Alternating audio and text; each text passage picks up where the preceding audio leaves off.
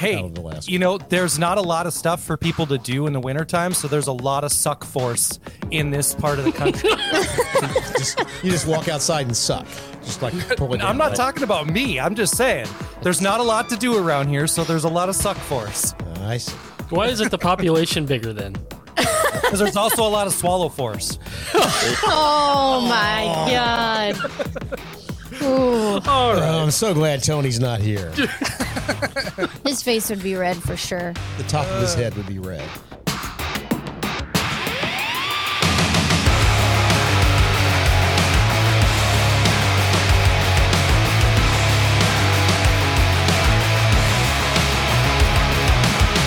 Welcome back to the Five Dirty Bikers podcast, presented by Memphis Shades, the clear choice for custom windshields and fairings for your motorcycle. And Wild Ass Seats, stay in the saddle longer and in total comfort no matter your butt or budget. Are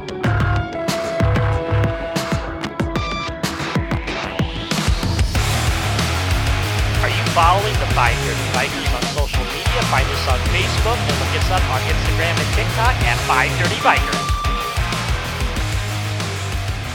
Jace, I just saw the Get Bent Moto highlight thing. That was good, man. Yeah, man. I didn't really like how fat I looked in the whole video. That's kind of the hard part about becoming a guest on a lot more creators content.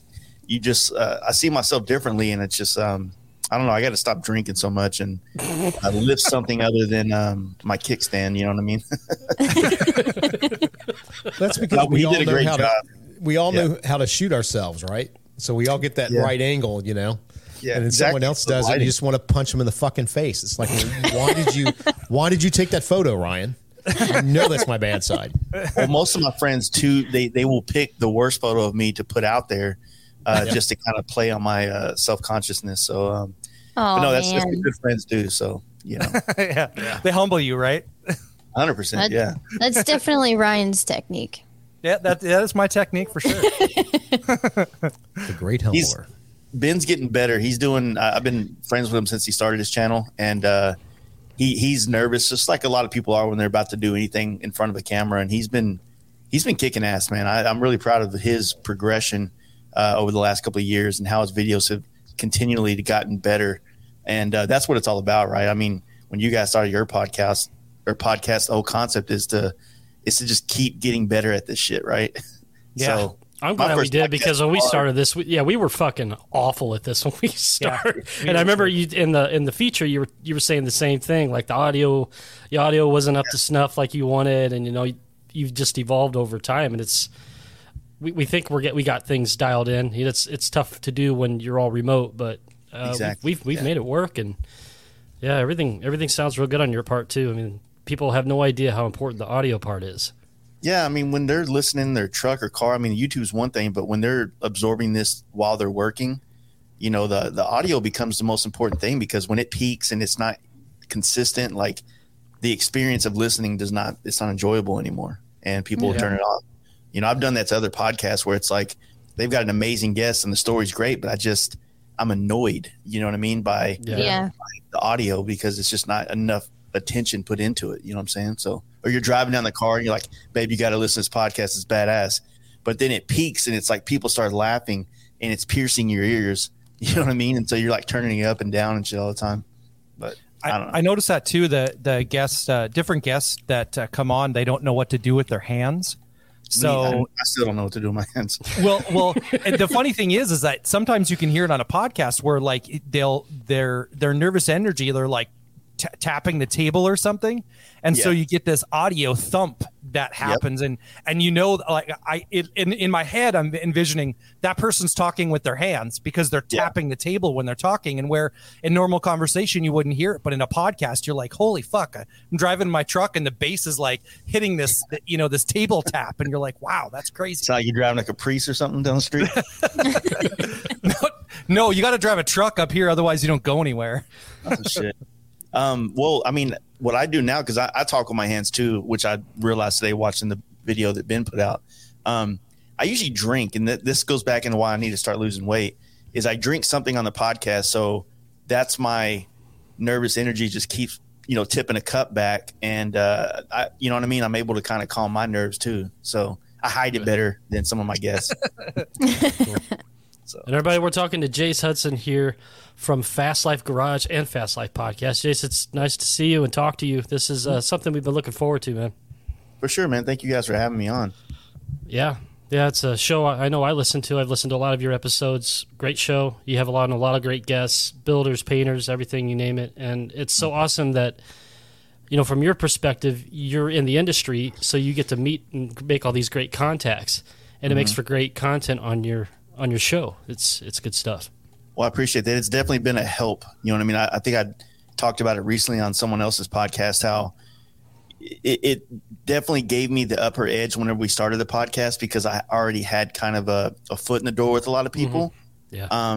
So it was really just me playing catch up to be as quality as my guests are at some point. You know what I mean? Yeah. So it's been a learning curve. I'm still working on myself, trying to be a better host and whatnot every day. So yeah, I mean, like us, like we really had to start from the basement, because like none of us are in the industry. None of us we all did or do YouTube, but none of us blew up on it or anything like that. So really had to start in the cellar with this. It's definitely, trust me, I don't envy you guys at all. I'm like, well, and Tony literally is in the cellar, in the basement. Yeah, like not anymore. Not anymore. He's upgrading. Oh, that's true. That's true. He got. His kid went to. He kicked his kid out of the house. Now he's got his own podcasting room. Yeah, that's right. Nice. Everybody, Tony will be joining us momentarily. He's running a little late tonight, but we will see him soon. So he got lost coming up from the basement to the top floor. He tripped on the stairs. Well, I just need to start this off too, Jace. I want to thank you for one thing, and I know sometimes you don't like the word influencer, but I'm going to turn it on its head a little bit, because I remember listening to one of your podcasts early on. I mean, it might have been 2 years ago, even. It was a long time ago, and you were talking about at the end of the day, it's all about riding a motorcycle.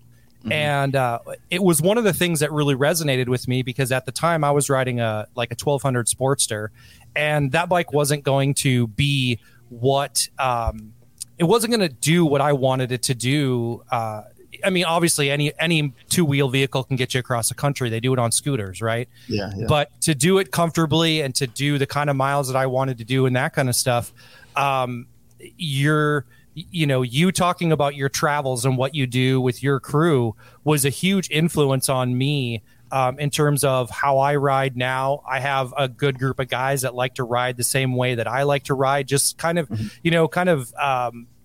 seeing what you did. And the other thing that was crazy unique about it is that the motorcycle that I grew up on, that I did all of that stuff on, I lived in Southern California in a place called Palmdale. So it's kind of the armpit of California, just north of Los Angeles. And my wife's from Santa Clarita. Okay. All right. And I actually, the first Harley that I ever rode on was a 1985 FXRT. Nice.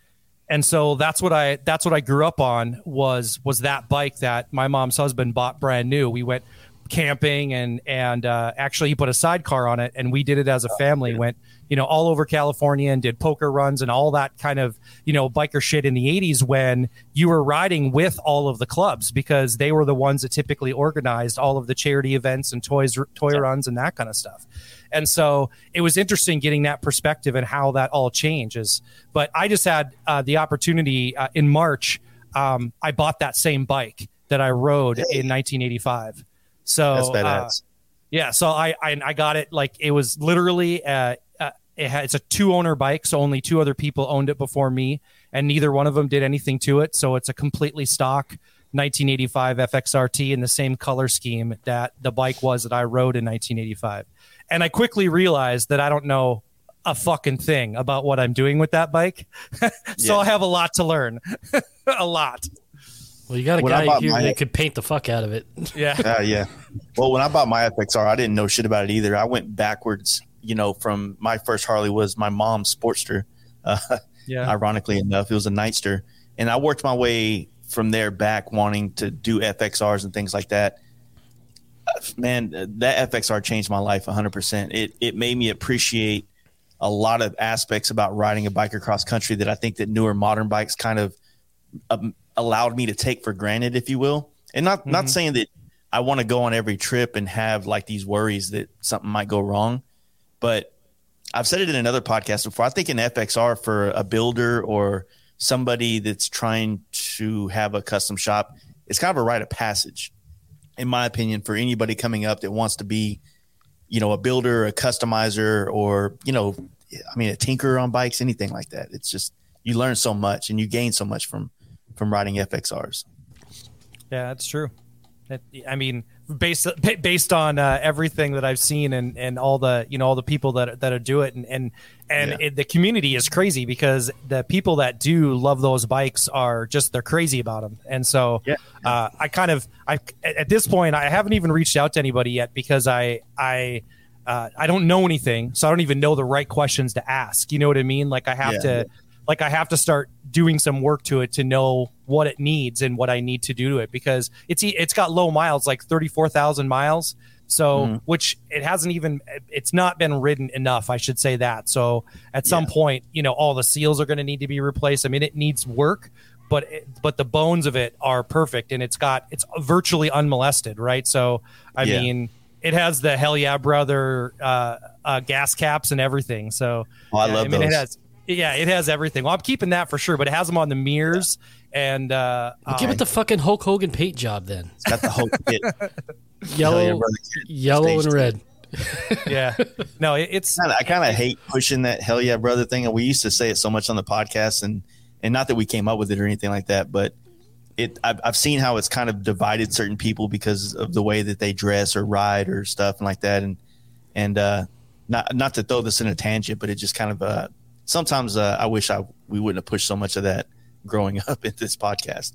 So. Well, it's funny. It's funny that you say that though, because there's a lot of truth to it because we talk about it all the time in my area of the country. It takes 5 years for a trend to hit where I'm at. I mean, much less the Midwest, but where I'm at least 5 years. Oftentimes those trends are dead. You can go to a bike show in my area and there's still a lot of big wheel baggers and a lot of bikes that over across the rest of the country it's big wheel baggers and ape hangers are still all the way around here. I mean, I have a quote unquote performance looking bagger. That's the guys at SNS threw that on me because I haven't done any, you know, it's definitely an aesthetic that mine has. I haven't done any motor work or I haven't done suspension or brakes on it, but everything else, you know, obviously I have the look for it, but my bike, there's literally no bikes in this area that look like mine. None. Yeah. And so it takes so long for those things to get here. So I totally get what you mean by that. Well, to the other point you just made about like you haven't done brakes or motor yet. The other thing, in my opinion, and this is just my opinion, the aesthetics of how the bike rides, how your ergonomics or however the fuck you would say that, sitting in your seat and your bars and all that stuff, that plays into how you ride your bike. You know, if you got a rider backrest and you got forward controls and your ape hangers come all the way back to you, obviously you're not in a riding position that's going to be more aggressive riding, right? And so that's more of a cruise and more of a touring thing. So as much as guys want to dissect performance down to the T to kind of make their tribalism community smaller, honestly, man, like I'm kind of so overwhelmed or so bored of it now, of everybody and the tribalism and shit, that I just want to go ride bikes. You know what I'm saying? Sure. Yeah. Like I just want to see more people riding bikes and less reels and TikTok bullshit. You know what I'm saying? It's like, it's kind of, I mean, I just got back from Sturgis and, you know, 5 years ago when we went, like you would see one set of T-bars on a bagger and now you see it's almost like half of all the custom bikes, if you will. And I think that's dope, but also like the toxicity that's kind of come along through social media the last couple of years with people's choices of how they fix up their bikes and stuff has gotten a little out of hand. You know what I'm saying? Right. And, it's like, it's not your fucking bike. Why do you care? Yeah. You know, and you know, people will come up to me and say, hey man, like I got this bike, you know, you inspired me to do this, but it's not a full performance bike. I'm still a little Hell Yeah Brother. And I'm like, I feel bad. That's what I was saying about, I feel bad about pushing that narrative or joking about it so much, because I don't want anybody to feel like if they have a motorcycle, that's enough. You know what I'm saying? Like to be able to own a Harley Davidson, like that was something that a lot of people in my family growing up couldn't do. So, you know, the fact that someone can do that now, I mean, I just feel like that's something we shouldn't take for granted. Maybe you can't have a bike to, you know, in some aspects the way I do, or somebody even an Arlen Ness or something like that. Like, fuck, you got a bike, man, just go ride it. Like, that's what it's for. It's not about like, you know, what's sitting in your driveway. Like, that doesn't make you more or less of a biker. You know what I'm saying? So I don't know. Well, I don't even know what the hell I'm talking about. No. And it totally makes sense because and that's why when I was talking to the guys about at S&S and they dubbed it the performance looking bagger, is that the changes I made to the bike were aesthetic, but it fit how I rode and how I wanted to ride. So like I put a ton of miles on my bike before I started making those changes. You know what I mean? I rode 6,000 miles with the stock bars, and I was like, okay, when you ride that many miles in a day with the stock bars on a Road King Special, your wrists are turned in that weird position, and they were killing me. And as soon as I put Lucky 13s on mine, and as soon as I put those on there and my wrists were straight forward instead of turned, I could ride 700 miles in a day because it completely changed that comfort level. And I'm tall, I'm 6'3". So the having the T-bar stood me upright. I wasn't bent over anymore. Like all of those changes that you know, you talk about, you know, making changes to your bike because of how you ride. It's great because the guys that I ride with, we all ride different bikes and we've all done things to our bikes differently. So it's not like I ride with guys that all have a bike like mine. We all have there's 4 of us that ride together, and they're 4 totally different bikes with 4 totally different aesthetics. And and that's so for us, it's totally fits what you're saying. Like, just get out and ride. Like, I don't ride with guys that just have my style of bike, right? You know, I ride with guys that want to ride like I ride, you know, that want to ride across the country and lots of miles and that kind of stuff, you know. Like, we have to do it in a short period of time. So last year we rode 13,000 miles in our 3-month season. So you got to be moving to do that. I think it was 14 states and 13,000 miles last year that we did last season. Like I said, I've been in the motorcycle industry for almost 20 years, and I saw the birth of social media and how it connected to the motorcycle industry and how that's changed over the last 10 years or 12 years or so. And it's just, it's happening so much faster now, where so many people, and I'm generalizing here, it feels like so many people are falling in love with talking about riding bikes on YouTube channels or on their Instagrams, or their throttle chick, or their, you know, Dyna dude. And, you know, everybody's like an influencer now. And in a sense, I mean, I guess we kind of all are in a sense, you know, right? We have different levels of influence on certain people, but I just wish more people did it without a camera in their face all the time. Like I've always talked about how the hardest part of me starting a true YouTube channel for doing like moto style stuff is because I'm too busy doing it to want to set up a camera and like capture this for the audience, because I'm a little selfish in that, where I need this for my own personal therapy and my own like reassurance that what I'm doing in life is the right way for me to be happy, let alone like you start putting cameras everywhere and like fake drive up to it and shit like that. It's like, I don't know, man, like that to me, it's just, it's one of those weird things where like, I feel like it's not necessarily bad. I mean, I think everything course corrects itself, but it's just weird. I guess I'm an old man now, and I'm just looking at how. No, you're not. No, you're not. No, you're not. But yeah, but you know, you're not the only one that goes through that. I think we all kind of go through that to some extent, unless you're one of these people that just say, "Well, I'm going to do YouTube full time now," right? So you force yourself into that content creation mode. But I'm saying I haven't put out a video in weeks now. You know, because I just, when I was riding, I was just in the moment. I think if you want to make it for you like more digestible, one of the things I've always said is that if you're going to talk about it, be about it, right? And so you've done that, right? You are about it. You put on a lot of miles. You ride across the country.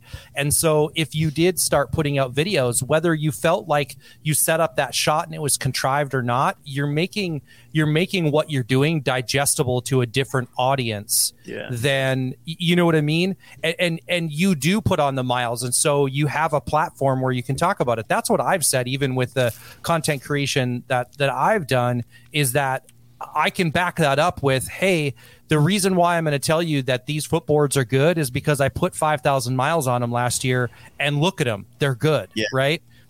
I think what you have to learn to do, and I had to learn how to do it, and I know Percy did, and Dustin did, is you have to learn to be able to say, okay, I'm just going to ride today, or I'm going to do content creation, so that you don't feel the pressure to every time you get on your bike to have that camera to do that. You know, and you have the platform and you have the legitimacy because you're doing all the other things. And so I don't think that I think the way you're thinking about it is okay, because you're obviously trying to like find that place where it's going to make sense to you, right? Yeah. Is that kind of what you're trying to do? I'm trying to make sense for myself. Like, right. I guess that's what you're saying as well. But I think I have so many mixed emotions about it to where, like, part of me hates it, part of me supports it. You know what I mean? Part of me just, loves the solitude of what riding can be for an individual or a group of friends. I don't know. I feel like a big hypocritical bowl of shit. You know what I'm saying? When it comes to that, because I hate it as much as I love it, because I consume a lot of it. You know what I'm saying? No. But Yep. It's just, I don't know. I'm just a complainer by nature, so you got to bear with me. Well, Jason, let me ask you this: How are you with editing? Is it something you like to do? I don't like it as much. I mean, I have a full like setup right here to my right, to do all that stuff, and I've done a couple things here and there, but mostly like when it comes to the podcast, like I've set it all up to be like no editing, complete switching, live stream. I usually hire a friend to come in here to run the cameras. We do podcasts. So when we go live, like everything's out there. And trust me, there's a lot of shit out there I wish wasn't out there, but it's there on YouTube.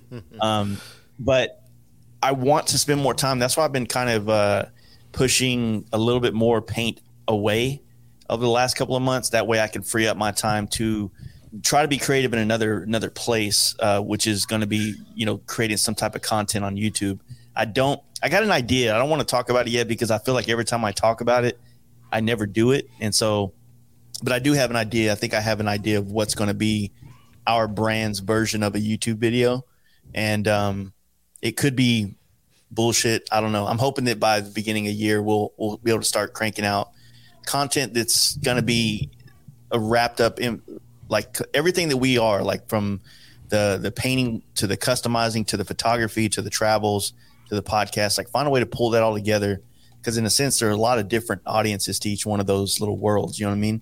Like photography is a big part of my life right now as far as like what I love to do, and I know that's something that a lot of people in the motorcycle industry dig. There's a community of that, but there's also a really big community that's not in the motorcycles that are in photography, right? So trying to find a way to kind of pull all these areas and create something that's uniquely a little bit different than some people's. But I mean, I don't know if there's anything completely original anymore. You know what I mean? But I don't know. We found out that there's not a lot of cross pollination. You know what I mean? So that's kind of what I was talking about doing. Yeah. Yeah. But you're exactly right. When we put out a YouTube video, we just did it. We talked about it today because we have a Discord for people, like a chat server, right? Yeah. And we were asking, okay, when we put out a podcast, you guys watch YouTube videos, because Dustin does an edit of a YouTube video, and they're two different audiences. People that watch our videos maybe don't listen to the podcast, or the podcast listeners don't watch the videos. And so they're two, like you said, they're two different audiences. And so if you're going to meld all of your audiences and have each one of these pieces, you're going to have something maybe that appeals to each separate section of your audience that follows you maybe for different reasons. And I think it's a great idea. The concept is great. And I would argue with you when you said that there's nothing original anymore. And the reason why is I think that like your podcast audience and our podcast audience, they're not the same. You know what I mean? Like people listen to us for different reasons. While we probably do share a few people, they're not the same audiences, but we're both motorcycle centric podcasts, but we're completely different in how we deliver that information. Oh, 100%. And I've always said this about like podcasters, like we can interview the same guests and it's going to be two completely different podcasts, even though for sure, around the guest. You know what I mean? Yep. So what I think is pretty cool about that too is that I don't, at least I don't, and maybe you feel differently, but I don't feel like there's a competition in that space. You know what I mean? Like amongst podcasts or whatever, because they're so different, and you're I don't feel like that we're competing against each other in that space or doing that thing. What is it? A rising tide floats all ships. So in the podcast space, when we started it coming up on 5 years ago, there had been a bunch of podcasts, but no one stuck through it. So there'd be a couple episodes from this brand, a couple from that brand. And realistically, the only ones that I think that are still around from when we started is Danger Dan's Talk Shop, who's the guy that got me into podcasting, and maybe Cycle Source, if you call that a podcast. You know what I'm saying? Other than that, most of the people that have gone. I mean, I don't know if you guys were around in 2017 doing this, but we weren't around yet. No. That's been, and even since then, you know, like, there's been a lot of people that have come, and then they'll go hard on it for a couple, months or weeks, and then they drop off. And the audiences, I think, are created through consistency. You know what I'm saying? Absolutely. Like when they can rely on you to drop some episodes at least monthly, maybe, if you can get to the point where you can do every Monday, like you guys, I think, are doing. Yep. That's like a very consistent thing. Then your audience can grow a lot faster. But me, I travel a lot. So 1 month I got to drop 4 podcasts in 3 days. You know what I mean? To give my quota for the month, right?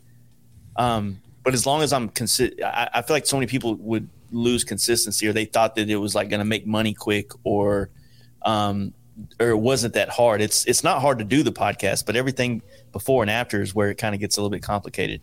You know what I'm saying? Absolutely. But yeah, congratulations on you guys for sticking out. I see you guys in the top charts all the time. You know what I'm saying? Thanks. So I got a question for you. Now, podcast is almost, if you look at it now, it's almost a step backwards if you do it traditionally, because everybody now wants to be visual. What is your take on podcasting now, knowing that we have all these other podcasts that are more video first, and then it's just like, okay, I'll put the audio and upload it to Buzzsprout or wherever? Well, I would say, I have a small YouTube presence, and it's literally only through our podcast. But my numbers of my podcast are consumed through audio, right? Right. Like you were saying earlier, like there's a difference between some of the video listeners and the audio listeners. I would say the same thing, or I would say that more of like, we also do a lot of community building within our brand through the campouts and things like that, right? And some of the shops and the different communities that we work with on stuff. And what we get is like a tight knit group of people that kind of watch the podcast religiously, if you will. You know what I mean? So we have a group of a couple hundred, maybe 1,000 or so people that will do never live. Like when we do live, we might get a couple hundred people watching it right then. But our biggest draw for the podcast is still audio. You know what I mean? Like, that's where, our numbers come from. And obviously those numbers are different from YouTube numbers when it comes to analytics. But the visual space, like you were saying, is just like, I think it's just the growth of podcasting is going that direction. And I think that what you can see from like Rogan going on to Spotify, I think some of these apps are going to get to the point where they're going to be able to accept more video as well as their servers and whatever they need to do on the nerd side of things catches up with like what's going on here. Right. I don't know. I think to me, I only did the video aspect because I felt like it was a fun challenge to figure out. And it was also like adding another element that at the time we didn't really have many people doing it in our motorcycle space. I mean, you have guys that would take a couple cameras and they'll cut a 15-minute podcast together, but I almost like laugh at 15-minute podcasts. I'm like, dude, I'm not going to waste my time. You know what I mean? If I'm going to work and I want to put a podcast on, I'm like, okay, this podcast will get me to lunch, and then I can watch the next podcast or listen to the next podcast, and it's time to go home. It makes my day go by or the drive go by. You know what I'm saying? Right. So, but yeah, I don't know. I guess that maybe answered some of your questions. So. Oh, yeah, for sure. For sure. Yeah. I think that's we've done I think similar things as far as that goes. We don't do a camp out, but we have kind of a meetup in the Midwest that we've done, and I totally agree with what you're talking about in terms of building a community around your brand or what you do. Because we did the same thing very early on. We started a Discord, a chat server. I think it's mainly used for gaming, but we dropped one of those in, and so. It's I think that like you've said in the past, motorcycling is definitely tribal. I think that what we've done is try to provide a place where people can feel like they can be a part of it and not have to feel the pressure to own a specific bike, to ride a kind of bike, to be a certain way. You know what I mean? We've tried to not take ourselves very seriously. We make fun of each other and make fun of ourselves. And I think that really makes people feel like, like we're all part of the same group of people. You know what I mean? Instead of standing above someone, you're standing with them. Let me ask you this, because you brought up a great point that I hope that I can say clearly. A long time ago, before the social media, we had chat rooms, right? We had website chat rooms and things like that. And some of the first places I ever found other people to ride with was I saw another bike at a gas station and I stopped and said, "Hi, I have a motorcycle too. What do you do? Like, do you guys ride anytime?" Like, and he goes, "Yeah, come here on Thursday at 7 p.m. And I show up and then I meet people and then get invited to a chat room, right? This is like 02, 03. Right. And I'm like, okay, that's the Yahoo chat rooms were strong. Those exactly. That's how I found people to ride with back in the day. And now, like let's just fast forward and evolve.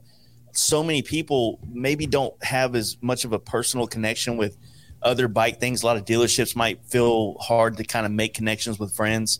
Some people's bike nights are so massive that where do you start? How do you know what crowd to walk up to and say, "Hi, I'm looking for friends to ride bikes"? So your podcast, your Discord is a way to bring people together. And the other thing I love about it, and I'm sure you guys get this, we get it, is that you inspire people to maybe travel outside of their state line to come do one of your events, or maybe give them the courage to be the first one to start something, a small little bike night or gathering in their community, right? And then these things kind of all hive together and become, like they get connected. And next thing you know, you got a whole mesh of people across the country that you guys can ride your bikes anywhere.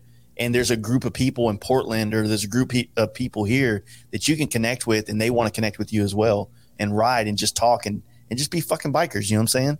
So yeah, we had a group in Discord meet up at Hell, Michigan over the weekend. I mean, none of us went, but it was cool that they were able to make those connections on our Discord, and they all met up in Michigan. That was amazing, I thought.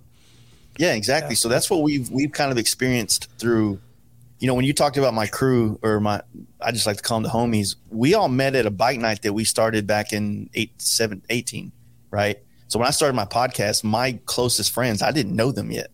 You know what I'm saying? Sure. Which is crazy.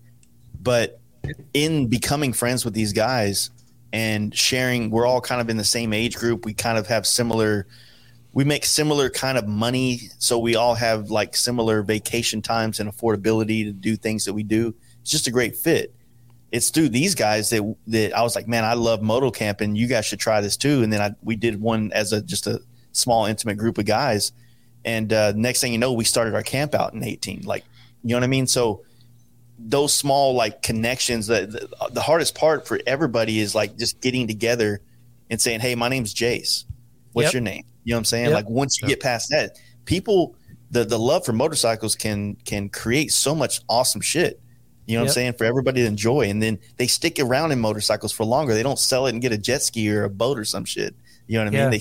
They're like, I want to upgrade my bike from a Sportster now because these guys want to go on a trip next year and I want to be a part of it. And I don't want to be the one stopping every 100 miles for gas. You know what I'm saying? So these things like help people evolve and find a real connection to motorcycles, like what you guys are doing now. So I was totally inspired by one of the things you said when you were talking about the icebreaker, because I know you've even said that in a podcast before, how the hardest part is putting yourself out there. And so when we were having our event this year, actually called out some of the guys that I knew were going to be at our event and say, hey, if you don't want to come up and say hi to me, go say hi to this guy or go say hi to this guy.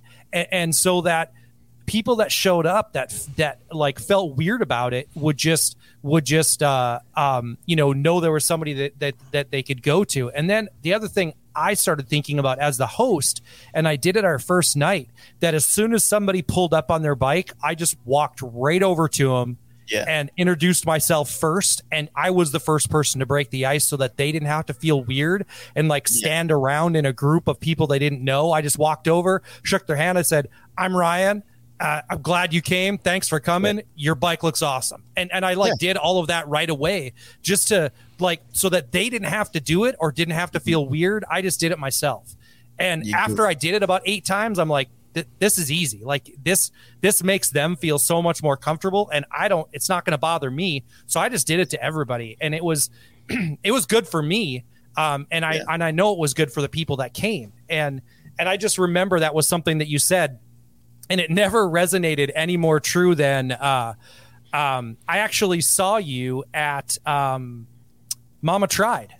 Yeah. And we were actually in the room at the same time in the big room. And I was probably 10 feet from you. And I kept thinking to myself, I just need to go over there and just introduce myself. But it was the same thing. And you were like surrounded by your homies. And I was like, he's busy right now. And it was the same. I had that same like self-doubt like creeped in. Oh, dude, I get it too, man. And I should have just walked over and just done exactly what you said. And I didn't do it. I guarantee you at that same event in Mama Tried, there was at least a handful of people there. I was like, I want to know this guy and I want this guy to know me. You know what I mean? But I don't know what the fuck to say.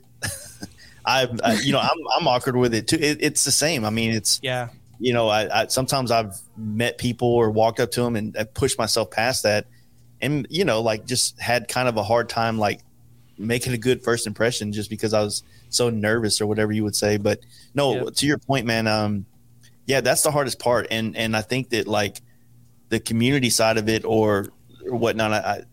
I like that now. Looking back, some of the first guys that came to our camp out, they're big names now, not because of the camp out, but just because at that time it was easier, a smaller event. Like we're talking like 70 to 100 people to meet. Now that, we had 1,000 people at our last camp out. It's really hard to shake everybody's hand or everybody to make connections and stuff. You know what I mean? But we still get that. And I still see it. I still see guys that I try to get them to do this. I'm like, hey, if you're coming to the camp out at Adam Sandoval's in Oklahoma, put it out there that you're riding, and then we'll help facilitate or we'll help connect you with people in your area that's also coming, and y'all can do this together. If you're coming from Idaho, like there's a group that comes here from Idaho, and they're all cool people that are welcoming. You know what I mean? Right. You might have to ride to their level, which that's between you guys, but those people end up becoming friends. And I've seen these groups kind of grow and blossom in different parts of the country for that same reason.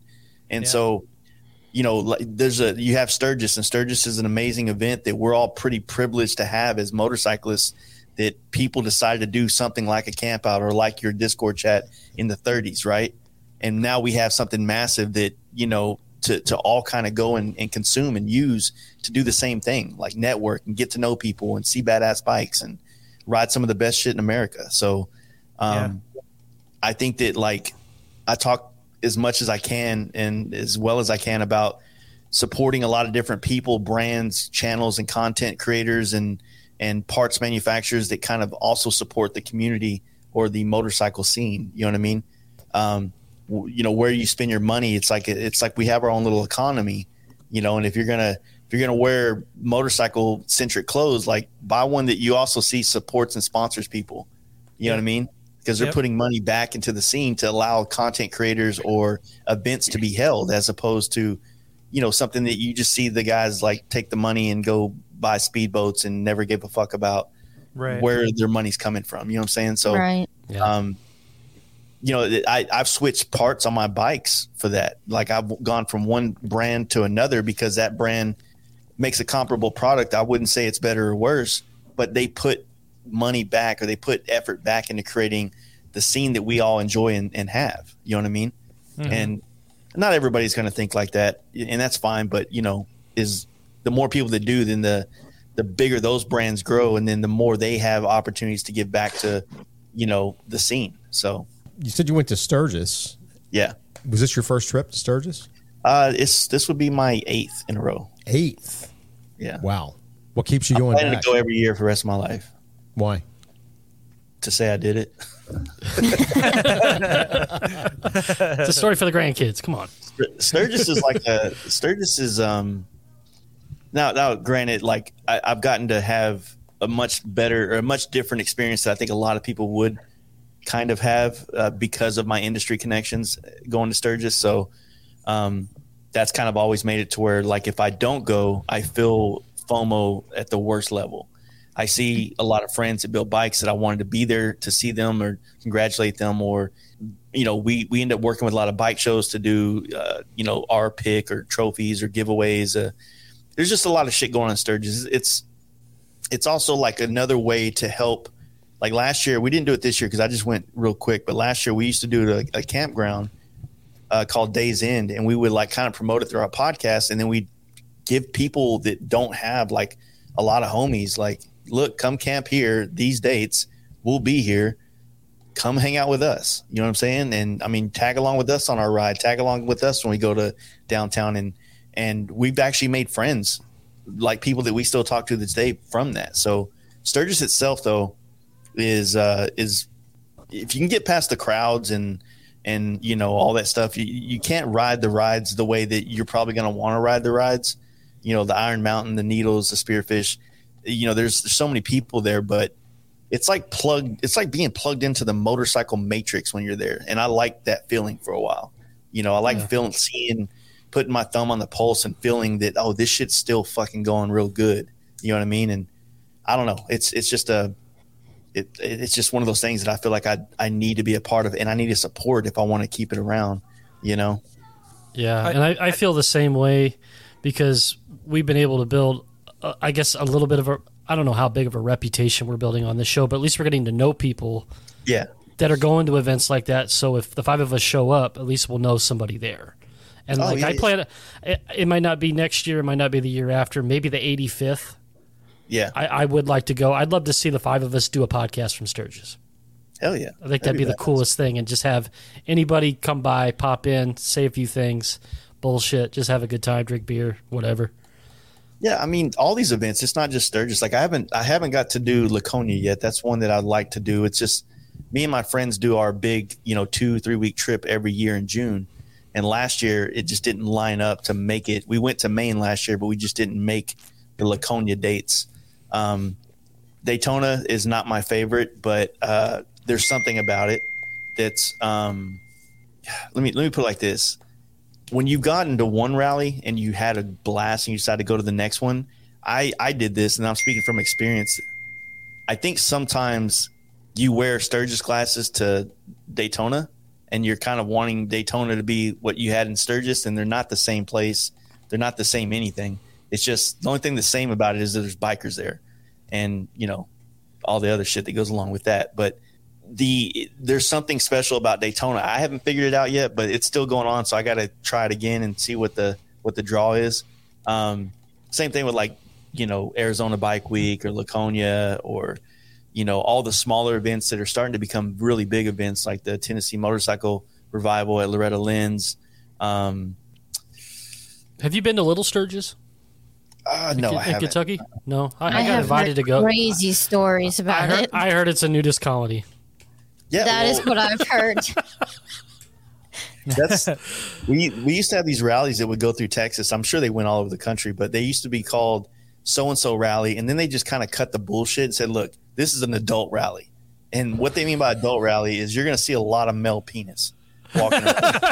It's like I just watched Jackass Forever, dude. I didn't know what I was getting myself into. Well, I haven't watched all of that yet. It's everywhere. There's a lot going on. Yeah.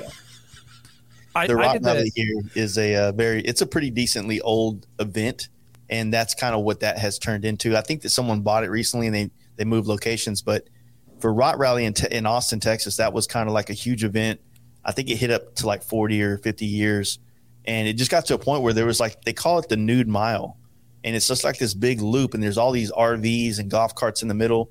And just people go around in circles on their golf carts, sometimes their bikes, you know, revving it to the top of its ability. And there's usually a boobs involved here and there, which I'm not opposed to that. I mean, I dig it. I mean, I had fun there. But the thing is that even if they're tucked into a waistband. Hey,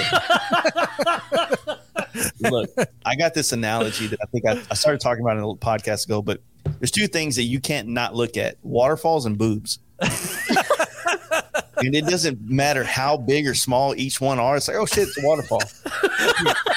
It could be Ryan spitting out Aquafina. Yeah. I can attest that sometimes you just can't notice them. Like doesn't matter. You just notice them. Yeah, it's like, oh shit, there's titties. Well, I don't know if I like them, but I'm still looking. You know, so it's just one of those deals. But no, there's just like, to I guess to my point, there's just so many different events, and you have to kind of learn how to go there with an open mind and let it be whatever the hell it is, and not like, oh, I like Sturgis better. Look, how are you going to compare Sturgis and Daytona? They're not even the same. There's nothing the same about it. You know what I mean? Right. Two different places.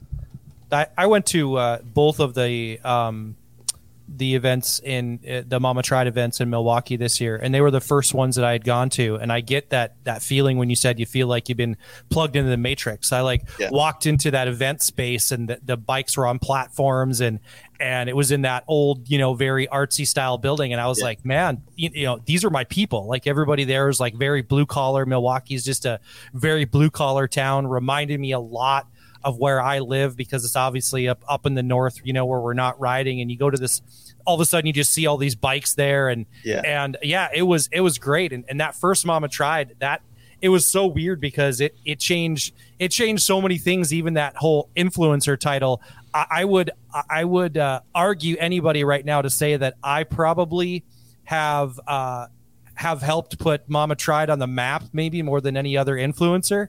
So I posted 2 reels from Mama Tried. My first reel got 1.3 million views. Damn. My second reel got 18.7 million. You're viral, sir. He's throwing it over his shoulder now. Yeah, right. It was from that race with the motorcycle. And, yeah. I got like this perfect shot of it coming around the corner. Were you down in the center? I was 4th row, so I was really close, right, but I was right on the corner where they came around, and so I got this great shot.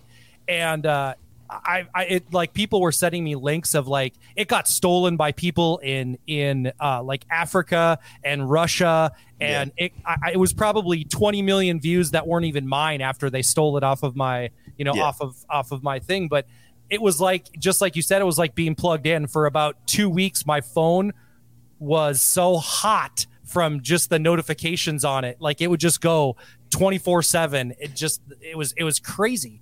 But being at the event and like smelling all of the smells and feeling the motors and everything, it was the same thing that you're talking about. Not Sturgis, right? Obviously, because Mama Tried is its own thing, but I totally get that analogy that you made to being plugged into the Matrix, because you like walk in and every person there is for the same reason, and it's all motorcycles.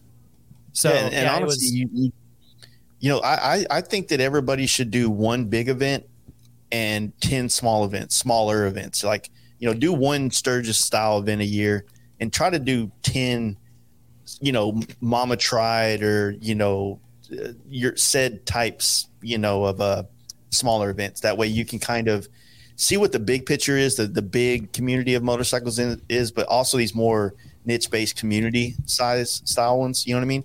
Born Free is one of those shows. I did Born Free for the 3rd time this year that I've gone. In the first year I went, like I said, I wore glasses for an event we used to have here in Texas called Giddy Up. And I was like, oh, this is going to be like Giddy Up. It was an amazing first like chopper style event I went to. And I was like, this sucks. It's nothing like Giddy Up. Well, it's not. It's Born Free.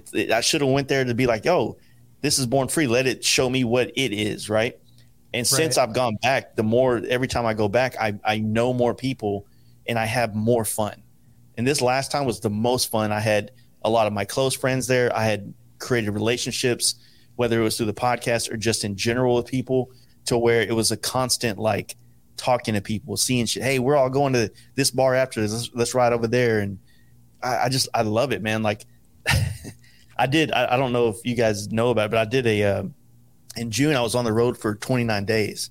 And that was, I said to myself on this trip, I was like, when I go out, I'm either going to hate being on my motorcycle or I'm going to only want to be on my motorcycle. And I'm kind of in between it, but being on the road for 29 days, one of my good friends says it best. It's like every day was Saturday. You know what I mean? Yeah. Does that make sense? Oh, for sure. Perfect sense. Yeah. Yeah. And we did a lot of things, man. And I saw every day we woke up and it was like another 100 or 200 or 400 miles in a new town with some new friends, riding a new road. And man, it was, I don't know, man. I either got to learn how to sell drugs so I can do that all the time, or figure out how to do. I loved it, man. I didn't feel like it was life changing at the time, but as time gets in between me now and that, and then I feel like it's really starting to show me what I really want to do in my life, which is be on the road a lot. I don't know. I have no idea. So I got a question for somebody that hasn't been to the Sturgis event, and I think I'm saying the same for the other four, and Tony's not here, of course, but what would you say would be a good budget? Like, say if you went and you camped every day. Oh, camping is how you're going to save money. Right. Unless you have a big group of friends where you can all go in on a house, which that still costs a lot of money. Yeah. Most of the campsites have package deals where you can go like 3, 4, or 5 days and get a good deal. And a lot of the campsites out there have very, very good amenities, like nice bathrooms, nice showers. They usually have a bar or something on site so that, you don't have to go out and drink and then ride back, because the cops out there are to make money off your ass. So, there's read up on the rules, because they'll get you. They even lower the speed limits on the highway during the rally. So your GPS will say this, but no. It's 10 miles less. And there's one sign and it's really small. Yeah. The good thing is, like, if you do this, if you're going to go up there and camp, go ahead and as soon as the campsites are available, book that. Maybe that's $500. Maybe it's $400. Maybe it's $300. It depends on the campsite. Depending on where you're coming from in the country, like gas, let's just say however you get there, that's on you. I don't know what your gas situation is, but I've gone to Sturgis for 4 or 5 days solo, just me, and spent less than $1,000 on drinks, gas, because you're going to ride a lot of miles there. There's Sturgis, I like to tell people it's like a 350 mile, it's a 200 mile radius if you put a pin right in Sturgis, and there's a rally going on everywhere in that 200 mile radius. You'll get into Colorado up on 25 and you'll see gas stations saying, "Welcome bikers." You know what I'm saying? It's that far away to where you start feeling like you're getting closer to the matrix, if you will. You know what I'm saying? Mm-hmm. If you're doing like those buffalo chips and those kind of things, like the full throttles, like the concerts, those get pretty expensive. But you can go find a cool campsite, pay for that. Gas is gas, whatever that is for you. And then, of course, food gets expensive, but, there's McDonald's there. That's where most people's going in the morning to grab, dollar menu stuff or something like that. But I don't know. It just depends on your taste. Like what kind of, you champagne taste or PBR taste. You know what I'm saying? I'll PBR the fuck out of the whole week. I don't care. My brother went with me to Sturgis in 2018, and he probably spent $400 or $500 total. Okay, so like a grand, you could have a good time on a grand. Oh yeah. Okay. 100%. Okay. All right. Have you had an opportunity to ride up there off season, Jace? No, not yet. Okay. I did that 2 years ago. Went up there and did what, like you said, I camped. We stayed in Hill City, camped just north of Hill City, camped for 6 days. Best riding. I mean, the riding was, and there was almost no bikes up there because we did it in September. No, so, yeah. So actually, ironically enough, when we were going to get there on a Wednesday, that Monday, the campground that we were going to stay at got 9 inches of snow. Yeah, that's what's hard about Sturgis is because the weather. I mean, yeah, I've seen it to where it's snowing there in June before. You know what I'm saying? Yeah. And so it's hard to plan a trip to want to go check it out when, that place in the country is just, it's so unpredictable weather-wise. You know what I mean? It was hot this year, wasn't it? So do you go to participate in the riding, or is there so much going on at the event that you might be more focused on that? Man, I've never, I've obviously heard stories. I've never been. The crowd size that I hear about overwhelms me, but well, it's kind of like this, like the crowd is spread out. Like if you can go to where the crowd is, like if you go to Main Street, you're going to be around a lot of people. But your campsite is kind of like your own little world. You know what I'm saying? If you're camping, or your hotel, or your house, if you're doing your friends thing. There's cities like Deadwood or Hill City or Keystone or Custer. Like all these towns are also having a rally, and there's smaller amounts of people. And we used to stay in Hill City when I was in my bike club days, and there's a gas station right there at the corner in kind of Hill City where kind of like if you're coming to Hill City, you got to come through this area, and that gas station has vendors and wild shit going on all night. You can stay at that gas station for 2 weeks and party. That's what's wild about Sturgis, right? That's crazy. It is crazy, man. It really is. The first time I ever went, I was pretty overwhelmed with wow, I never knew this existed, because it's really hard to, if you're you can enjoy Sturgis very intimately if you choose to. You just got to, not go to certain areas. Don't go to the Buffalo Chip, or don't go to those concerts, which I'll be honest with you, they suck anyway. And there's a lot of hell yeah, brother shit going on. Sorry, I had to throw it in there. But, Sturgis is, I say Sturgis is whatever you make of it. You know what I mean? How you want to do it is how you can do it. And, sometimes that's finding an area, there's campsites they're 100 miles from Sturgis, right? So you can still camp further away from things and then make the choice to go in to the shit show, you know what I'm saying? And then get back out and do your own thing. And, like I said, I'm hoping I'm giving you a good idea of what it's like. It's not, it can be overwhelming, but it really isn't. You know what I mean? It's no different than, I don't know. Just go. You'll love it. I guarantee you'll love it. I totally plan to. And I'd like to do what Ryan did and meet up with him and whoever else would want to go and ride there off season, not when the rally's going on, just to get a taste of the riding. If I could, I would tell you guys this. So usually Sturgis is literally like a 2-week long event, but the main part of it is kind of like the middle weekend of the 2 weeks, right? That's usually where we get there, and that's where the shows start kicking off, and that's when people are really pulling in the Sturgis. But if you go that first week, let's say it starts on Monday. If you leave your house and you're there Tuesday, Wednesday, Thursday, you're going to get a taste of rally. Like all the people are there, the vendors are there, there's shit going on, but you can still kind of ride all the, the Iron Mountain and Needles. You're going to still you're not going to rip it. You're not going to, balls to the wall through these things, but you can ride it peacefully and enjoyably and still get a taste of what the rally's like without the massive crowd that's going to be there that coming weekend. Yeah. So when I would more or less bring all the homies up there for their first time, I say, let's get there Wednesday or Thursday. We'll do these, we'll do the Spearfish Canyon, because that's on one side of Sturgis. And then we'll go do the Rushmore and all that stuff on another day. And then we've gotten the riding, or the main riding, done. Now let's party on Saturday and Sunday, and then we'll dip on Monday. And then, what we did a couple of years ago was we just did that exactly like I just said. And then all of our old ladies drove home, and then we all went to Yellowstone and did, a super big loop back to Texas. And absolutely was one of the most amazing times I've ever been to Sturgis. So plenty of ways you can do it. I just want to say, man, this thing, thank you. Work of fucking art, man. Appreciate What was the inspiration? Like the color choice? It looks like you got a lot of 90s and late 80s into it with the pink and the turquoise.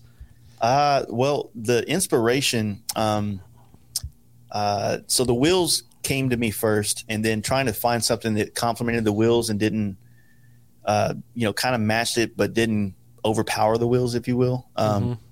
That's how we went with the gold leaf. And made the gold leaf tinted to the same kind of anodized as the wheels. Another great painter and a friend of mine, Jeremy Lucky Strike, he did a bike for a mutual friend of ours called RG Destroyer, and he had this pink, turquoise, purple, like very Miami Vice kind of vibe, and I loved it. I just, as a fan of custom paint, I was in love with this bike, and as a fan of those two individuals, I dug it.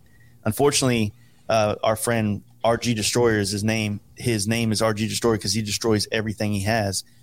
He destroyed that fucking bike like 3 weeks after he got it done or something like that.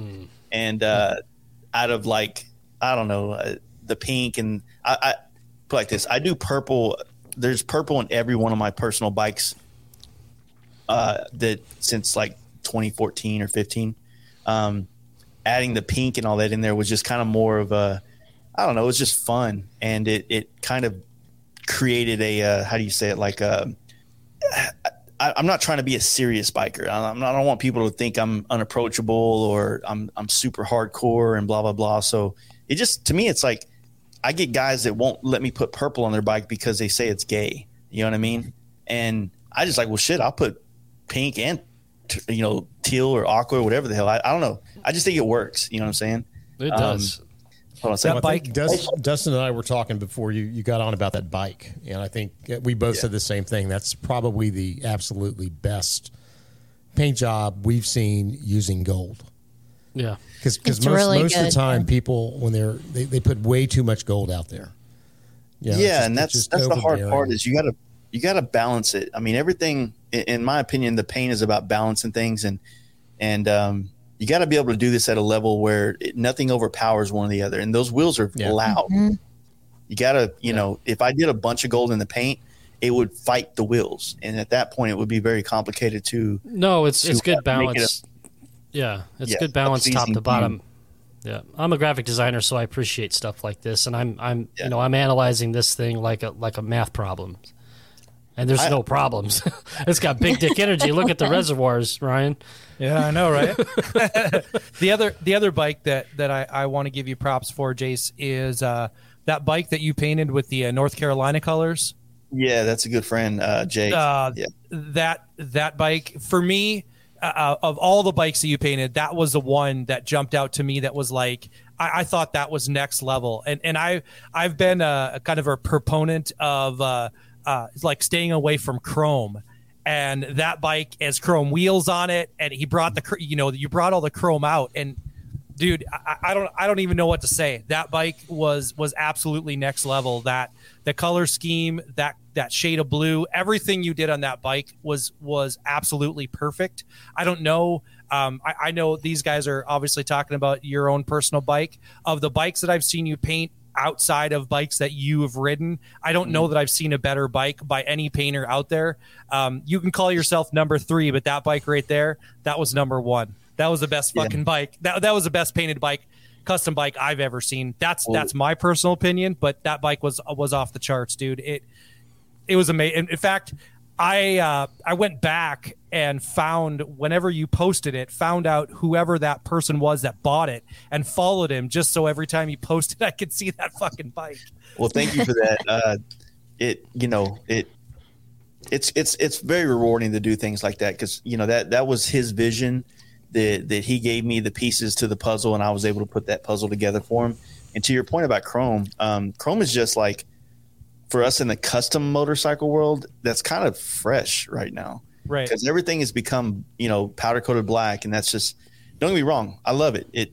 You can't go wrong with just blacking out your bike. You know what I mean? Black it out and ride the fuck out of it. That's right. It's going to look good, and you don't have to worry about cleaning it as much. But in a world of a bunch of blacked out bikes, even Harley dropping blacked out bikes now, it's the chrome is like, oh shit, like I hadn't seen that in a long time. You know what I mean?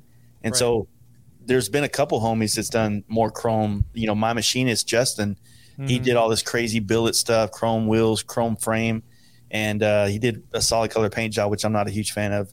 But for the most part, he built a very unique bike that utilizes chrome and stuff like really well. Hold on. Shut the fuck up. Friends are down there. So would you say as a painter that your customers' experience with you and is an important thing for you to deliver on? No, man, I'm the worst guy at customer service. Like, no, you're not. Fuck off all the time. No. What I say is, what I like to say is that when I do stuff for people, when it's time to do their project, they get 100% of my attention, right? I'm not I charge a lot of money to paint a bike, and a lot of people, when they put that money down, they're like, fuck, I just gave this guy like $5,000 on a deposit, and he's just kind of like, okay, talk to you later kind of shit. I'll talk to you in a month or so when it's time to do your job. And some people, they need constant like conversation, constant like customer service. And I'm not that guy. I'm like, look, you're going to get 100% of me. You're probably going to be annoyed at me when it's time. You know what I mean? And that's just so I can't do 2 projects at once. You know what I mean? I'm just not wired that way. And I think that most people will say that after we've done a project together, that they love the experience, or they dug it because of how much energy I put into prying out information from them to get something they truly wanted, or hopefully they wanted. You know what I mean? And I take a lot of pride in kind of trying to be as unique as possible with my own work. Not that, I'll be the first one to tell you that I'm inspired by a lot of other painters that are my friends or that I don't even know, but I don't copy people. I take inspiration and I make it mine, or I reshape it into something that's mine. And those guys do the same thing with my work and things like that. So it's a mutual sharing of ideas and things like that. But hopefully that answered your question. I don't think I did. I admire that work ethic where you don't work on 2 projects at once, because you lose whatever flow you have going. Yeah. If you work on this bike for a week and you're like, okay, I'm going to take a break and then go work on this one. If you have something great going on with your vision for that bike, it could get broken. And then, 100%. But, you spend a week on the other bike, like, okay, stop this one, go back over here. I wish my job, I had that luxury. I just don't. Yeah.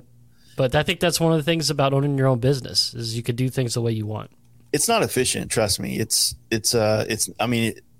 My good friend Jeremy Lucky Strike, he's working on 4 or 5 bikes or helmets or projects at once, and he can juggle that mentally, and I just can't. Maybe it's because of also dealing with the podcast and all these other aspects of what I do for a living kind of gets in the way as well. But one paint project at a time, and it's worked out well for the last couple of years, and I haven't gotten overwhelmed with it. And so that's the other thing, is like, I don't ever want to get to that point where I'm just like doing this shit to get it out of the shop. Like, I want everything that I do to be something that I'm proud of, even if it might not have been my first choice of colors or parts that they decided to use on the bike. If I still want to be proud of what I did on the bike. And that sometimes means that, you have to be a lot more strict about what you take in and who you do work for. And I don't know. To me, it's like, that's kind of like I hate using this word, but that's like my mental health, is like, I want to be happy and work for people that make me happy or make me feel good about what I'm doing. Like, I don't want to deal with assholes. It's like, I'm an asshole enough. I don't need to deal with one, but I don't know. Like, I hear horror stories. I get a lot of painters that reach out to me about how to deal with certain types of customers, certain types of situations. And sometimes even on our podcast, I feel like I'm customer bashing a lot, but you take 20 plus years of working on motorcycles and paint jobs and things like that. You've heard every story. They've tried to screw you over every different way. And there's also people that have changed my life because they were such amazing customers. And I think that we tend to, as humans, I think we talk about the negative a little bit too much and not the stroking of the badass people. We talk about stroking plenty on this podcast. Well, they're going to love my podcast. Yeah. So I like that. Like, you're not a proctologist, so yeah, you don't need to deal with any other assholes. Yeah, exactly. So I don't know, man. There's put it like this. This might give you guys a perspective. On one end, one customer calls what I do art. On the other end, it's a paint job so they can win a bike show, right? It's a material possession. It's no different than the wheels or the grips they put on their bike. It's just another thing they need for the puzzle that they're putting together. And so the guy that's, trying to put the puzzle together typically has the money that I need to sustain my, business and livelihood. Sometimes the guy that really appreciates my art can't afford to have it. So finding the guy that's a little bit of both, that can appreciate what I'm doing and can afford it. There's not as many of those people out there as some people think. But, when you work for somebody that appreciates you, you just do better work. I mean, I'm sure you can all attest to that. Oh, 100%. Yeah. Yeah. I'd just like to work with a painter that returns your phone calls and gives you the shit he says he's going to give you. Yeah. And sometimes, so that's the other thing. That's the other edge of the sword that people, they don't like to be told no. Like, hey, I want to get my bike painted. I'm like, no, I don't have an opening till next year. Oh, okay. I'll go somewhere else then. All right. Well, that's fine. Cause I know this is something you want to do now, but I don't have anybody. You can Google my brand and my name. People will say he's a dick, but they never say that he does bad work or fucked anybody over in 20 plus years. You know what I'm saying? And that to me is more important because I do what I say I'm going to do and I stick to my deadlines. I give myself realistic deadlines. If you come to me in May and say you're trying to build a bike for Sturgis, I don't care if it's a $30,000 paint job, which there's none of those out there. I'm just, exaggerating.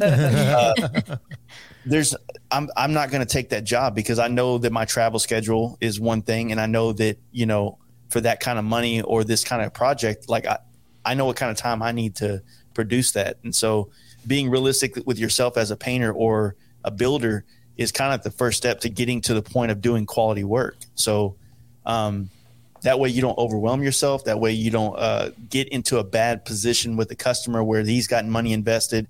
He's become a dick now, but he's kind of become a dick because you're not doing what you said you were going to do. So, cause and effect. So yeah, I mean that's true with any small business, right? Or any business, right? Yeah, but that's the thing that people, I think over time people learn that. It took me a long time to learn that. I just knew that from day one. I mean, trust me, like when I say I don't have any bad, things out there about my brand or my paint work, it's because I fucking took it in the ass a lot. You know what I'm saying? Like, yeah, I misquoted. I misquoted my deadlines. My family suffered. I suffered. My pocket suffered to keep that reputation good. And now I've learned, okay, don't do that. Don't say that. Don't do it this way. And it kind of helps you shape a better customer experience with people. You know what I mean? So it's just learning. Like you said, it's business, but it takes a while for people to learn because trust me, when I was younger, I had to take everything. I couldn't turn things down. I just had to, I needed whatever I could to pay the bills and get by. Now I'm in a better position where I can kind of choose the work that I want to work on. But pretty much no matter what, you got to do crackhead shit for a while to get to the point to have a little bit more, control over the type of work that you take in. So sure. All right, Discord friends, FDB's about to answer your questions. Make sure you head over to 5dirtybikers.com and click the link on the homepage to visit our Discord and become a member. Brittany, go ahead, fire them off. All right. The first question is from Deep Freeze Bob. Yo, Bobby! He says, first of all, you do amazing work. Wants to make sure that you know that. And then he said, did you paint Justin's Cash Cow 2? Also, is it true you're hanging up the paint gun? Are you just going to do helmets or quit altogether? I can reread that if that was too fast. If he's talking about Justin Hang 'em High, Money Pit 2, I didn't. That was Jeremy Lucky Strike did that. Like I said, great painter, great friend of mine. I have a really great group of customers that are regulars, right? They do 4 or 5 helmets a year, 1 or 2 bikes that are pretty high end bikes. So in a sense, I can kind of not quit painting, but like limit what I take in on the outside. And that's with me wanting, like we talked earlier about YouTube. I want to create some YouTube presence. I want to continue to push the podcast in a better direction. It's time, and paint is very, very time consuming. Now, I've made little posts on Instagram like I'm quitting, fuck this thing, right? But the truth is, like, I am going to be stepping back quite a bit, but not quitting outright because it is my safety net 100%. And so if instead of doing 48 helmets a year, maybe I'll do 24 or 12. Maybe instead of doing 10 bikes a year, I'll do 1 or 2. So it's just freeing up more time to start putting in more effort into these other areas that I want to grow. And to be honest with you right now, with the inflation going on in so many different areas, paint is absolutely ridiculous. And so when I tell people like $10,000 to paint a bagger, that's a lot of money. If someone told me that, I'd shit myself. But it isn't a lot of money in the paint world anymore. It's kind of breaking even in a sense. You know, a month's worth of work, you know, plus you add, you know, paint materials. So you end up being like $3,000, $35,000, $4,000. So you're making $6,000 plus, you know, all the people you got to pay, lights. It doesn't add up very well anymore. So even though gas prices have kind of gone back down, these paint prices, they never come back down. They just keep getting higher. Everything keeps going up. It's insane. Somewhat unrelated, we actually had to go buy just a can of paint for our house so we can like touch up our walls. We just bought a house. Yeah. You walked out bow-legged. Oh my gosh, we were so surprised at how high the prices are. And we have like the beginner paint, they told us. And I think it was like $70 a can. It's like, when did paint become $70 a can? Like, I mean, it used to be so much cheaper. Yeah, 100%. I mean, there's so many things that you use, not just in a paint shop. I mean, tape is probably one of the second most expensive things that you buy. And the little tapes that we use to do graphics, you know, each roll is $7 to $15 a roll, and, you know, different sizes. I mean, there's just so much shit you buy. It's like, and that's one industry that doesn't do shit for us. You know, that paint industry they don't sponsor nobody. I mean, it's a shit show. And so for that, I hate that side of the industry for that reason. But, you know, like I said, I don't want to lose my touch, if you will. But I also don't. I would rather paint become more of what the podcast was. It's something I did on the side, and I focus daily on the podcast and hopefully more YouTube content and photography. I mean, you guys know, like, when you can prepare more for a podcast, the podcast is better. You know what I mean? Yeah. When I've done my research on the guests past what I surface value know, when I made notes, when I've created some things over here to bring up, like you guys were bringing up pictures of my work, when I can kind of create that for my producer over here, it makes my episode better. And I want everything I do to be 100% effort. You know what I'm saying? And, you know, I only have so much bandwidth, so I got to take a little bit from the paint right now and focus more on these other areas. So hopefully that answers this question. Absolutely. It did. You got it. The next one is Wandering Gander. Says, did the Road Glide and Street Glide ST meet your expectations as a factory offered performance bagger? I would say it was a pretty great step in the right direction. I mean, I don't think that Harley really made anything. They just kind of took what they already had and threw it together and called it the performance bike. You know what I'm saying? So, and that's kind of what they did with the Lowrider S. They've done that they repurpose a lot of things, right? We have a lot of 117s. Let's just put them in this bike, you know, take away things like back pegs in our back seat and charge more than Road Glide Special. To me, it's like a parts bin bike is what it was. Good point. Don't get me wrong. Like I had juggled with the idea of selling my bagger now. And if I did, I would probably buy an ST, not because I think it's a great deal, simply because I've ridden some of those 117s and with the Cam and they rip, they're more than enough for what I do. And so for me, that would just be the value instead of buying a 131 crate engine and putting it in a special. You know what I mean? So I don't know. Not a bad bike. Please tell me you would paint the wheels from that ugly bronze. Oh, I would just get rid of them and put some custom wheels on there. I'm an adult. So. I like that answer. I think they could have done themselves a better service if they would have, you know, even if it was the rebranded, whatever you want to call Harley, Screaming Eagle, Öhlins brand. Yeah. You know, say what you will about it, but if they would have put those shocks on the bike right out of the box, if they'd have put different bars on there, and I still think that they need to figure out a way to do away with the navigation and stereo system and all that and speakers. They don't need all that in that bike. I want it. You want it? I don't use the speakers or the radio, but I love the infotainment center from the navigate. When you're riding roads you've never ridden before, I like having the navigation up there to see what kind of curves I got coming ahead of me. But you don't mount your phone on your bars though, do you? I didn't for a long time. I just recently started doing it again. I didn't like having the big RAM mount claw on my bike just for the aesthetic of it. Oh, the Ram Mount blew ass. Yeah, and I've lost a phone or two from that. So when they're new, they work good, but after a couple of trips, like they're done, they're toast. So mine dialed 911 on me. I had the fucking state police calling me asking what my emergency was. Nice. No, but yeah, I don't know. I've had a kind of a mole in the motor company for a while that's kind of fed me some shit, like the Lowrider ST that we kind of leaked on Instagram a long time ago. Yep. And then everybody on YouTube said that they found out first from there. Fucking liars. Anyway, they are coming out with the monoshock bagger, and it's going to have a water cooled system similar to the whatever that new motor is called. I forget it off the top of my tongue right now. So I think that this Road Glide ST and Street Glide ST was kind of a let's throw something out there to let them know that we're listening and we're in the works with something.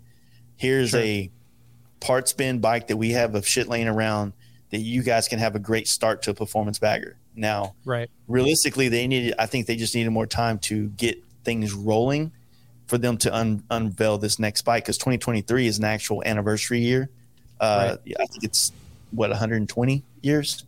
So next year's releases, I feel like they're going to be releasing more of something that's more competitive to the Challenger. I don't think it's going to be just like the Road Glide or Street Glide that we know today with the water cooled motor. I think it'll be a completely redesigned, different chassis, different aesthetics, maybe looking like a Road Glide or a Street Glide, but different. Maybe. Nice. Or I'm foolish. I think those milestone years, they're keeping all their bigger ideas for those. Yeah. And I don't know, like I said, they probably wanted to test the waters with the ST, and I mean, I don't know. We live and die by the motor company, and if you're true Harley people, and I don't think that they've done a bad job the last couple of years at all. I think that they've done a good job of kind of giving us something along the lines of what we want, and kind of getting rid of some of the things that have become more obsolete in the scene of motorcycles. I know that somebody out there is probably tripping out wanting what was the V-Rod style Softail they had for a while. I forget what it's called. Like FXDR. I'm sure there's somebody that was pissed when that went away, but for the most part, it wasn't. That's more of a European style bike than American. I wasn't impressed with it. I got to ride it. I didn't care for it. I think they're missing the mark in getting somebody who's say 24 to 35 to buy a Harley, because they're unless you're all in on motorcycles, they don't have something anymore below $10,000. And so they have nothing, because we all know once you buy the first Harley, even if it's a Sportster, you're hooked. They've got, you're all in at that point, right? I mean, we've all owned Sportsters. And so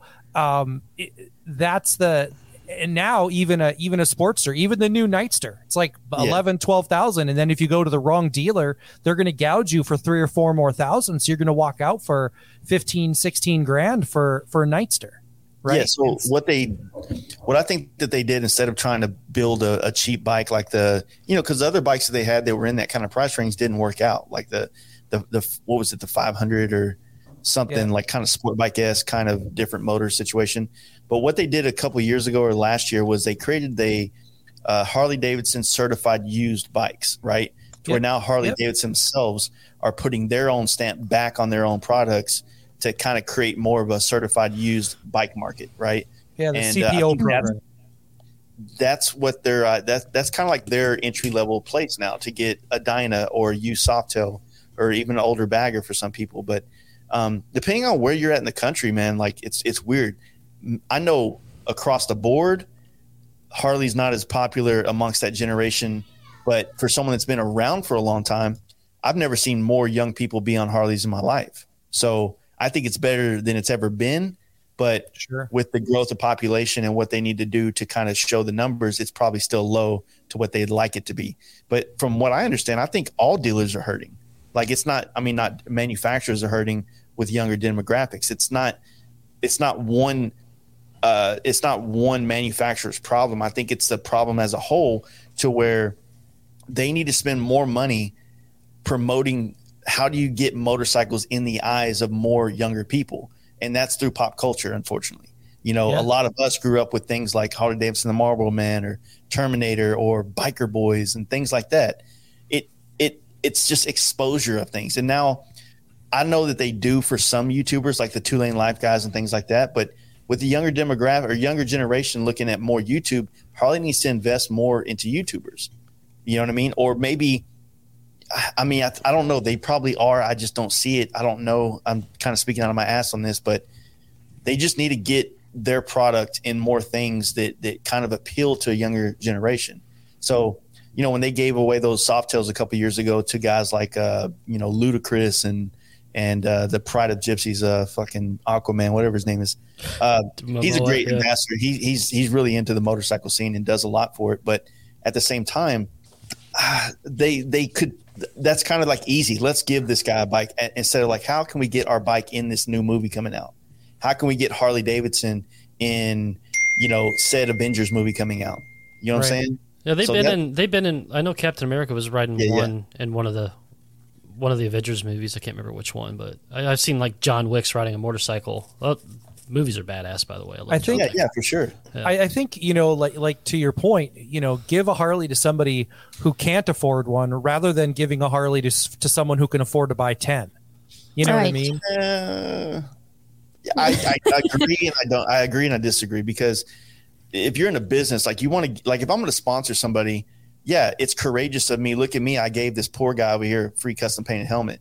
That's more like, you know what I mean? Like I want to give it to somebody that's going to do something with it, that's going to help promote what I'm trying to grow. Right. Yeah, no, I think, I totally get what you're saying and agree with that. I mean, more so like somebody like Jason Momoa or the actors and stuff that they gave the bikes to, they gave them to him because of their profile, right? Sure. Because they thought that they were going to get them out there and get them in front of more eyes. But at the end of the day, Jason Momoa is probably the only one that actually is out there riding a motorcycle, right? But to your point earlier, YouTubers and influencers and people in the industry that are riding are going to be the ones that are going to have the ear and the eyes of the people that want to see it, sure. Making it like I said, making it more digestible. And I think, just like you having your camp out, right? You're saying riding motorcycles maybe doesn't have to always be, riding 500 miles or doing whatever, but you can also go camping. You can also do this. You can also, I think the difficulty also in the United States is that motorcycling has no utilitarian purpose in the United States. We do not use motorcycles like they do across the rest of the world. The rest of the world uses motorcycles as a tool, and we don't. It's pure enjoyment here. Agreed. And with people having less disposable income, it makes it harder to get them to buy into something that's only going to be used whenever you're going to go and enjoy yourself. And if you don't have the time to do that or the money to do that, then you're stuck, right? So. Yeah. I'll take you. I'll give Harley this. They can take it from my rule book. If they were to help promote more states to get legalized lane splitting, it would help create more of a day-to-day need, like you just said, to ride bikes as an option to commute. Because Dallas, in Texas, every major city in Texas has horrible traffic, and it was like that before all the Californians started moving here. So it's just bad. You know what I mean? Because we've been growing so much. And you take a state like this where people are riding their bikes more, you have more people on bikes, which means more maintenance, more people are looking at it as a viable option to ride. More people are going to create parking in city centers for motorcycle type shit. You're going to create more of an economy in motorcycles, because now there's more shops that need to be out to handle the maintenance and things like that. It grows it. So if I was Harley, I would probably be lobbying to help bring certain things like this that are going to perpetually make motorcycling more common in those states. Now, I know a lot of the older demographics of guys or riders are not going to want to do the trade-off, which is probably going to be a helmet law. Most people don't want to ride with the helmet, and I get it. But for the greater good of the progression of motorcycles, whether it's you being able to ride down the street with your fucking bald head in the air, or putting on something that way the whole motorcycle community can grow. I don't know. Take one for the team, dude. You got to ride. You know what I mean? So I think that that's a very perpetual thing. A lot of things need to happen to make it all come together. But I do think that that's one thing that would create a bigger draw to motorcycles nationwide. And maybe it's more the manufacturers coming together to help lobby to get more things like lane splitting taken care of. You know what I'm saying? Yeah. Do you ever wonder, one of the things I've wondered is, have you ever wondered if the fear for Harley Davidson or the people in the industry is that if they try to move forward and move some of these legislations forward, it's going to draw more attention to motorcycling, and then people that don't have motorcycles are going to weigh in on all of those political lanes that they have to get into, and so all of a sudden they're going to say, well, we don't want more bikes on the road, we want your bikes to be quieter, in fact we want them to be electric, and then all of a sudden all the people that don't ride are the larger voting block than those of us that do ride, and now they're determining what we do with our motorcycles. So think about it like this. What pays for most roads is gas tax, right? Yeah. In California, they have one of the highest prices of gas and one of the biggest taxes on gas for the state to help with their roads. And guess who's mainly on? Obviously there's tons and tons of traffic, but there's also lots of bicycles. There's lots of bicycle lanes that people in cars and motorcycles pay for that tax so those bicycles can exist. So as a motorcyclist, you're still putting money on the table for the growth of the road systems and the economy in that fucking world. But in my opinion, you're allowing this bike to get the hell out of the way. Right. You know what I mean? Like This bike is not in front of you. This guy is not in his big truck or his car or his van now. He's on this bike getting out of the way. In a sense, it's kind of like a little bit of a mass transit kind of situation where this bike lane splitting is completely out of your fucking life in less than a second, right? Yep. Now in Texas, they act like when we do that shit, because we do it here, regardless of its legality, we do it anyway. And you would think that we just did the worst thing in the world to this person. Right. Like just they want to literally run you off the road. But I think that's an education thing that would take time to kind of change in certain areas. But at the same time, like if you focus on what it's going to do to help alleviate traffic in a lot of areas, then why would go sit in traffic then, nerd? What the hell?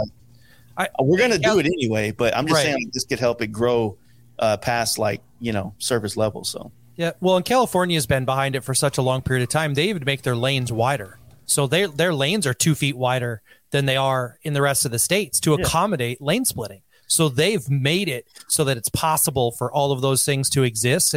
And just like you said, they passed a helmet law in the 80s, and so they set all of their situations up. And I've always said in North Dakota, we'll never have a helmet law here because not enough people die. Yeah.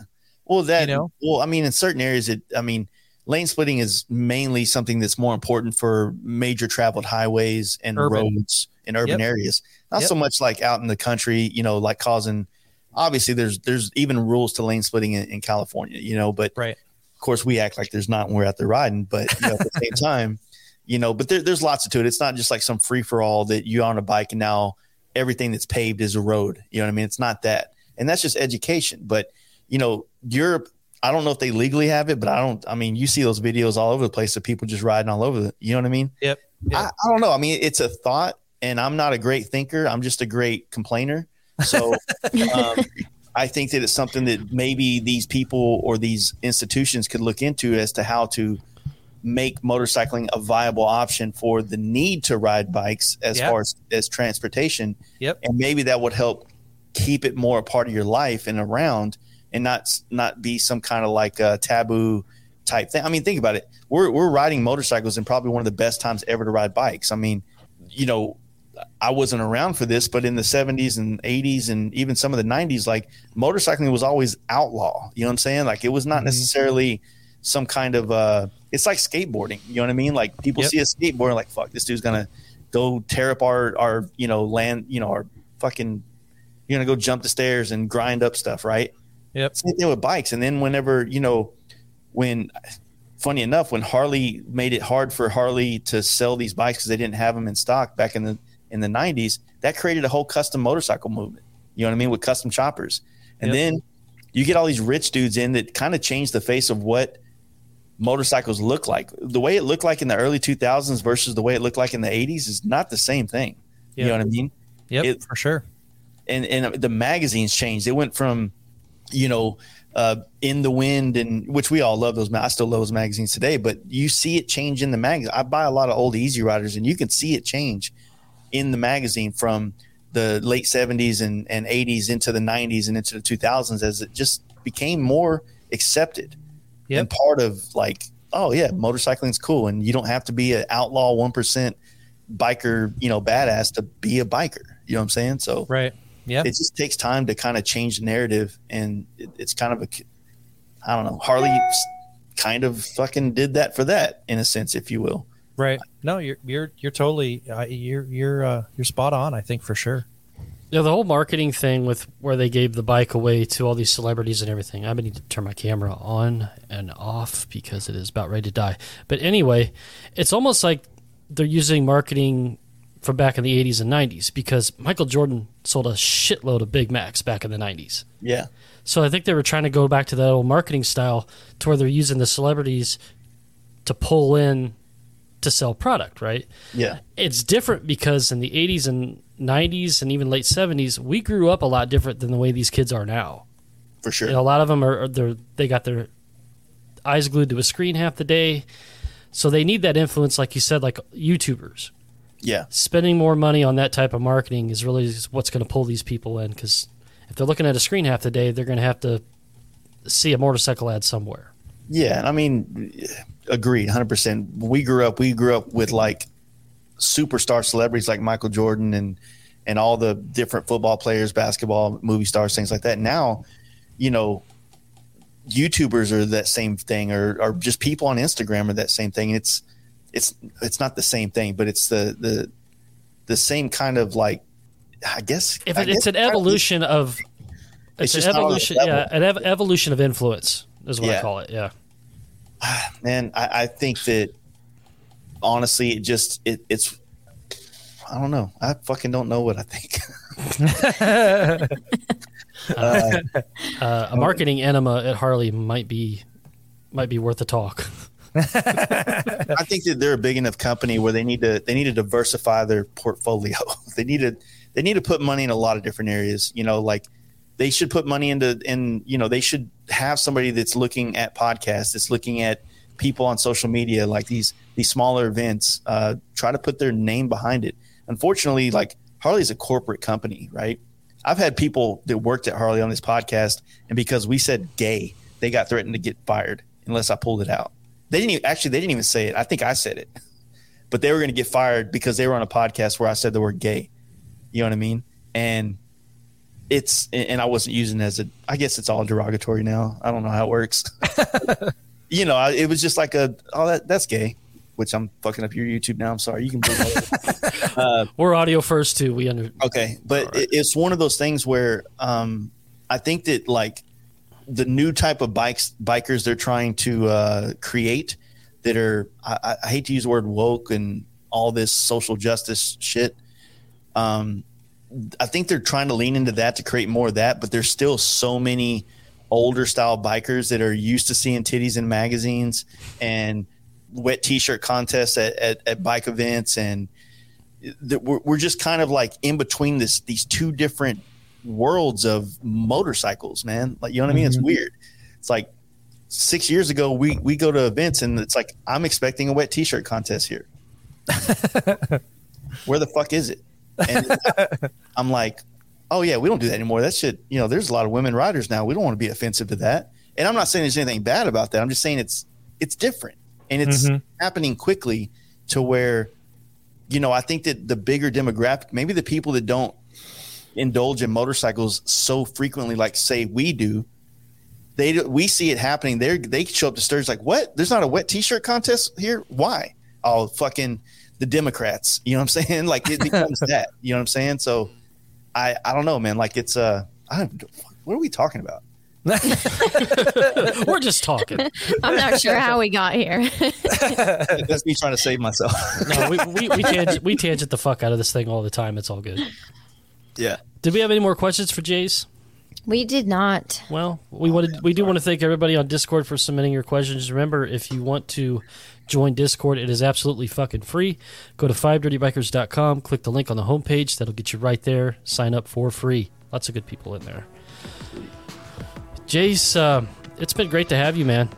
We've been looking forward to this, and it's been great to get another perspective on here and have a talent like you that's also in the same medium, with a different type of influence, different type of audience, and just shoot the shit. Yeah. It's been awesome. Well, I appreciate it, man. Anything I can do to help you guys out, and you guys having me on helps me out. If you guys ever want to fly down and get in the studio and get fucked up, come hang. I want to ride down to the studio and get fucked up. Mike's okay. Well, I grew up not too far from you, so next time I'm home visiting family, come on through, man. Like I said, this is a community, and the more podcasts out there that are consistent, they can grow and get to your level and even ours in some aspects. It's good for us. If we're helping somebody find, feed that itch or itch that scratch, or whatever the fucking analogy is, for riding motorcycles, and I think that we're all providing a good service for the end user, which is hopefully dudes on motorcycles and chicks. Sorry. Oh yeah, for sure. Make sure you check out Jace at fastlifegarage.com. All his links to his socials and what he's got going on is over there. Thank you guys for listening this week on 5 Dirty Bikers Podcast. Until next time, keep it dirty.